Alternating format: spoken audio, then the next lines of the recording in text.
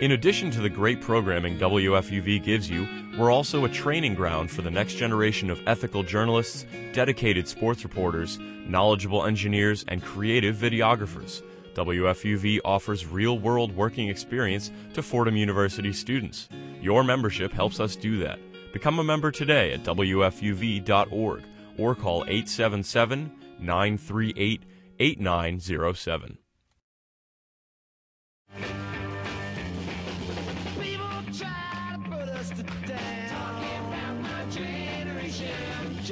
I'm Casey Candela, and this is Fordham Conversations. On this week's show, I'm talking with British writer Nick Cohn about feminism, who wears the crown of rock and pop, and the real story of why Pete Townshend wrote Pinball Wizard. I'm here with writer Nick Cohn in his lovely backyard by a pond in upstate New York. So, Nick, why don't you tell me about the novel you're working on? Right, In at the Deep End. It's a work called Dirty Pictures, and it is a massive undertaking in which I'm trying to, it's set in London, and I'm trying to encompass the moral landscape of the last 60 years. And the key words would be shame and desire. Those are the two sort of prisms through which I'm doing it. And its life is experienced over those 60 years by a vast array of characters. And it may not be possible to do it, issue it all in one volume, but we'll see when I finish, which I hope will be in about 2 years. How is it writing about London without being in London? It helps. What I know about London is in there now. It's in the hard drive. I was born there, and I've been back and forth all my life. So if I don't know it now, I'm not going to find it out by doing a bit of research. Probably when I finish, I'll do a sort of retreading of steps to make sure that I haven't made some ridiculous mistakes. But in fact, the distance is very helpful. I've tended always to write at one remove. When I wrote about rock and roll, I went off to the west coast of Ireland to write it, where I was safe about that. I mean, no rock and roll would show up at my door. How did you get the idea for the novel? How did you encounter it? I think the genesis of the novel was simply a matter of getting older and approaching. I'm now 70, and as I went through my 60s, I began to think, you've been writing for 50 years. My first book was published in my teens. What changes? And is there a way to fictionally encompass that? It's the opposite of a preachy book where I'm sort of making points, but is there a way to actually relive it all again and in some way capture what it has been to be alive in that place in my time? So will the book span the past 50 or 60 years? It will. It goes. The protagonist is just a little bit older than me. Basically, the book kicks into existence at 1961. Tell me a little bit about how you come across a topic for a book. It's hard always to put your finger on the moment at which an idea suddenly solidifies, and I've always found it quite mysterious because one minute it's not there at all, and then suddenly it's not only there, it's totally taken over your life. I've never looked around for subjects. What happens to me is that I go out, I do my life, I'm intensely curious, I want to see this scene and that scene and know something about different cultures and different people and so on. And at some point in that, from time to time, I'll suddenly think, that's a book. And sometimes it's fictional, and sometimes I've written novels, and sometimes it's non-fiction. How do you decide between fiction and non-fiction?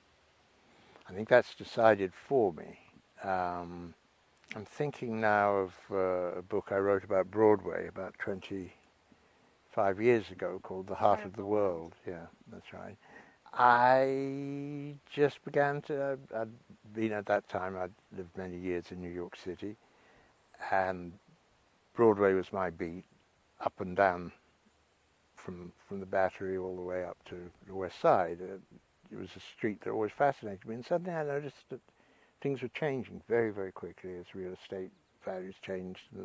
The New York that I loved and had come to see as my hometown was suddenly, not only under threat, but basically about to be tsunamied. Quite suddenly, there was this book which a friend of mine, John Bradshaw, had once said in a bar about 5 or 6 years before I actually started writing it, had said to me, you're so involved with Broadway in different ways, and I don't mean Broadway the theatre, I meant the street. You should write about it, and I wasn't ready at that time. Then Bradshaw died, still wasn't ready, and then 3 years later, suddenly there it was. So I started to walk Broadway, and that took me far, far too long. How long did it take to walk from end to end? Well, the idea was to end up in the Bronx, and I never got past Times Square, and that was 3 years. I'm not saying that every minute of 3 years was spent on Broadway, but I suppose 80% of it was. I read parts of the book. Did you draw inspiration from people you actually met along Broadway? Oh, yeah. I mean, it was. There are some names changed and characters disguised and so on, but it is exactly. That's what Broadway was. Those were the people, many of the people. I didn't change their names, and they, those portraits are as accurate as I could make them. Have you been down to Broadway recently?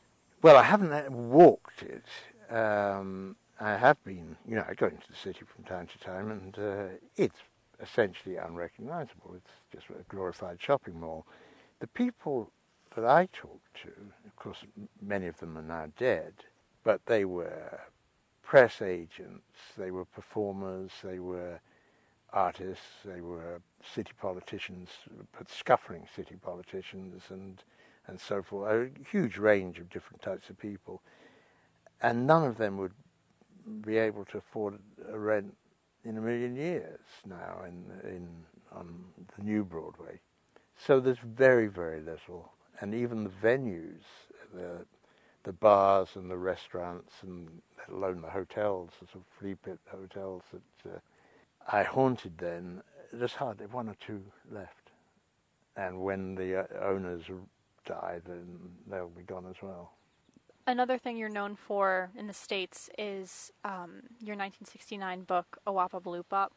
And that book is part of the reason why you're labeled as a rock journalist, or the father of rock journalism. Why don't you identify as that? Well, it never occurred to me to think to myself, first of all, the rock critic as a genre didn't really exist. I wrote the book in 1968. 1967 did it for me. I didn't want to be, after 1967 and the sort of summer of acid, I didn't really want to, I saw no future for myself in rock and roll. So at that point, certainly in Europe, I was the only person in my generation writing about pop music at all. Everybody else was writing from the position of middle-aged, mostly jazz buffs, saying, isn't it shocking about the Rolling Stones, or isn't it shocking? So I had such an easy, I had a huge passion for rock and for pop, super pop as I call it, for Brill Building and Phil Spector and so on. And I was the only writer in London, certainly, who did. Everybody else hated that stuff. But when it was over, and it was over quite suddenly for me when the people I liked suddenly started dropping acid and thinking they had the secret to the universe. And the other thing that happened was that I came to America behind that book when it was published here in 1969, and went up to the Apollo and saw James Brown live. And I just thought, white boys, I'm sorry. I feel I'm sorry for your trouble, and I feel your pain, but no. And so from then on, I mean, I knew country blues and so on, but what was acceptable in the way of sort of bowdlerizing black music, white bands taking black music and diluting it and twisting it for their purposes suddenly wasn't acceptable to me, and it wasn't interesting. And I'm often accused of having said rock and roll is dead, but I never said that. I never thought it. I could see that it was going to be immensely successful. It was just no good for me. I mean, it didn't suit my purposes anymore. It didn't interest me.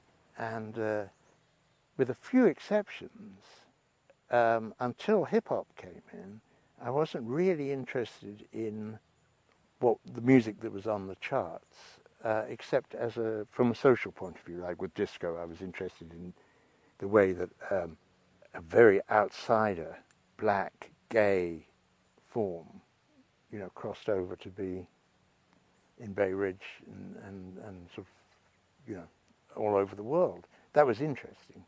But even then, I didn't play a lot of disco records when I went home overnight. In fact, none. Without your help, Fordham Conversations wouldn't be here. WFUV is member-supported, non-commercial public radio. We rely on your financial support to help us produce programs like Fordham Conversations. If you're already a member, thanks for all your support. If you haven't made a contribution yet, do it now at WFUV.org or call 877-938-8907. This is Fordham Conversations on 90.7 FM. I'm Casey Candela. Today I'm discussing literature, feminism, and rock and roll with writer Nick Cohn. You've been in the writing world for half a century more. Yeah. How has the culture of writing changed? Well, that is something where maybe Rolling Stone magazine doesn't know about it, but most people now know that if you want to get serious about writing, read a woman, read women. And that was not true. When I started writing in the early 60s, there was giant women talents, Mavis Gallant or Muriel Spark or, Iris Murdoch. But the casual reader, it was Norman Mailer, it was Truman Capote, it was the usual suspects and so on. I don't think that would be true now. I think women writers are respected, and they do. In fact, of course, women readers drive the market, and I think things have changed. And I just went through a year where I only read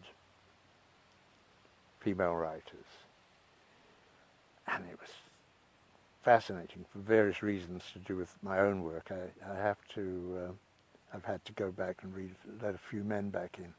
But I was reading not long ago, where Eileen Miles was saying that men ought to stop writing for the next 50 years. And I know that was half tongue-in-cheek, but she's got a very good point. I mean, unfortunately, I don't have 50 years to wait, so I have to keep carrying on.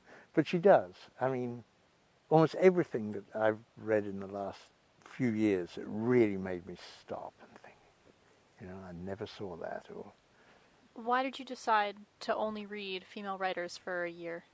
It wasn't really a plan. I didn't actually say to myself, okay, you're only going to read women writers. I was finding myself reading more and more Anne Carson and being satisfied, and then reading Jonathan Franzen and not being satisfied, and other examples. And then suddenly I found myself on this string, and I thought, just keep going from one to another. Although the protagonist in my own novel is male, he's simply the carrier of the story. The drivers of the story, of the narrative, are all women.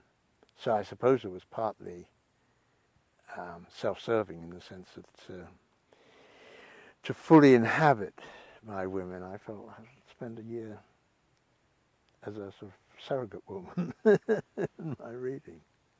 What do female novelists bring to the table that's different than what male novelists bring? there's just a flexibility in the female mind and imagination. What I find, and there are exceptions, Roberto Bolaño was flexible and surprising. But what I tend to find is that if I've read the first 50 pages of a man's novel, I pretty much know where this is going. And it'll be either well done or it'll tail off. But I feel the ground solid underneath me. When I read, say, Miranda July's novel or something, I have no idea. I mean, it's like being, on a teeter-totter. It's like, whoa, where did that come? Whoops, where did that come from? And The First Bad Man. And it's simply this thing of examining everything. Okay, start off by examining something from a fresh point of view, but how if we do it from that point of view, and then the third point of view? And in the end, you feel that you have been thoroughly worked out, and that you've somehow begun to be taken to places you didn't expect, and you're seeing things that you didn't see when you launched yourself in. What does your wife think of all the female novelists you've been reading? She's quite pleased. I go charging ahead, and when I come staggering out of my study over there and go, unbelievable. She's glad to pick it up.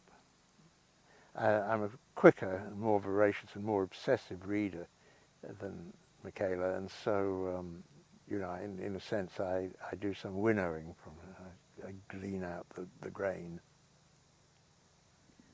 You've also been in the nonfiction world. How do you think the culture of journalism and reporting has changed, particularly for women?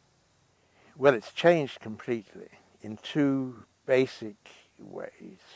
One is that reporting, new journalism, and the New Yorker writing of the previous generation, of the A.J. Liebling and Joseph Mitchell generation, took incredible liberties with fact and truth, and basically just used a sort of fact, a factual basis to say whatever you wanted to say, as it were. And that was because there were no fact checkers, and I think the readers kind of knew that they weren't getting, court testimony on a stack of Bibles, and they went along with it. And that obviously, I think for the better, has gone.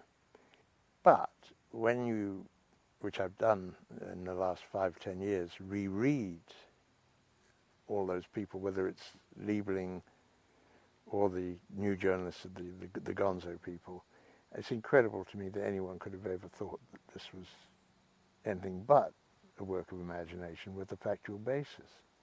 So that's gone. And then the other thing, there were very, very few women, even in New York. I mean, there was Lillian Ross and so on, but if you had or in rock writing, there was Ellen Willis, and they were giants. But they were so isolated that everyone knew, oh yes, she's the female writer, among 30, 40 males. I think that began to change in the 80s. I don't know what the percentage is, but now you don't really think about it, except in one way, which is that I know there are a lot of female writers about rock, but they don't seem to be in the New York Times, or, they have blogs and they write for little magazines and so on. But that still seems to be very slanted towards males. I can't, apart from Ellen Willis, I can't think of any sort of banner name in rock writing that was female except for her. You mentioned accountability earlier in the writing at the New Yorker and other similar magazines. Do you think it's possible to tell a story that is truthful but not factual? Well, the problem with that is it's very easy to get into semantics where you're actually justifying what isn't justifiable. And I certainly took, outrageous, went well over the boundaries. And I could say, Yes, I was in pursuit of a larger truth. But the fact is, I could have told that truth and either said, I've seen this, but this is a fictional story completely based on something that I've witnessed, or I could have stuck to the facts. I think there was a tremendous amount of fudging that went on in the 50s, 60s and 70s, and that's gradually died out, so that now we have a culture where if you make something up and pretend it's true, you have to actually be a deliberate criminal. You have to deliberately try to mislead your editor and so on. Was there a precipitating factor that marks the change towards greater accountability and focus on the facts? Well, I think that people got sued. I think writers got sued for taking lives and twisting them too much, and that brought in the fact checker. I must say, I mean, after I wrote Tribal Rights of Saturday Night, I more or less exited from journalism, so your guess is as good as mine. But my sense as a reader is that the walls began to close in on fictionalizing, on faction, as Norman Mailer called it, and you were held accountable. And that changed the whole thing. And then for me personally, when I was 20, when I was 30, accountability didn't enter into anything. I had no moral compass at all. Everything had come so easily for me. I mean, the first book I wrote was really just a training wheels, and it was a novel. The timing was right, and it was published. And it was not only published, but it did well. So everything just dropped in my lap, and that wasn't good for me, as it just tends not to be for anybody. And so it took me, I would say, until I was in my late 30s to develop a moral compass and realize, look, there are consequences. Everything you do, every move you make, every word you say, there are consequences. Which of the works that you've written do you consider an underdog in your own literary canon? I would have said the Broadway book, but that's now coming out in Britain as a vintage classic, which I guess means you're not an underdog with that. But over here, yeah, I mean, I thought that was a good book, very alive, and I'm quite pleased with that. The main thing, the last book I published, Trickster, which was about New Orleans and about rap in New Orleans, I thought was around about my best, and it came out at the time of Katrina, and nobody wanted to hear about Project Kids and so on, and it got lost in the wash of what I found extraordinarily sentimental New Orleans and national treasure and the great music, which really, New Orleans rap, some of it really was great, and Lil Wayne at his peak was, unbelievable. But New Orleans music of the kind that, say, Treme sort of tended to celebrate is really completely uncreative. I mean, rehashing stuff that was done much better in the 50s and 60s. If you go to New Orleans now, which is, it's a sad thing, because the New Orleans that I loved so much did get washed away in Katrina, and the neighborhoods are not coming back, or not in any recognizable form. But, if you go down Frenchman Street and you listen to the music coming out of the doors, I mean, it's just pale echoes of great stuff. You first encountered New Orleans when you were on tour with Who. That's right, yeah. And one thing, a fun tidbit about your life that our listeners might not know is, as the story goes, you gave Pete Townshend a bad review on his rock musical Tommy. And he knew you loved pinball, so he wrote Pinball Wizard to win your favor. Is that really how it all went down? Not at all. But it's a good story. But I don't think Pete believes that either. What happened was that we knew each other, as you did in the 60s, and his manager, or the Who's managers, Chris Stamp and above all Kit Lambert. They were my closest friends. So Kit, who was the producer on Tommy, the album, asked me to come into the studio and listen to what was going on. And I did, and I thought it was very solemn, and it didn't do much for me in its early form.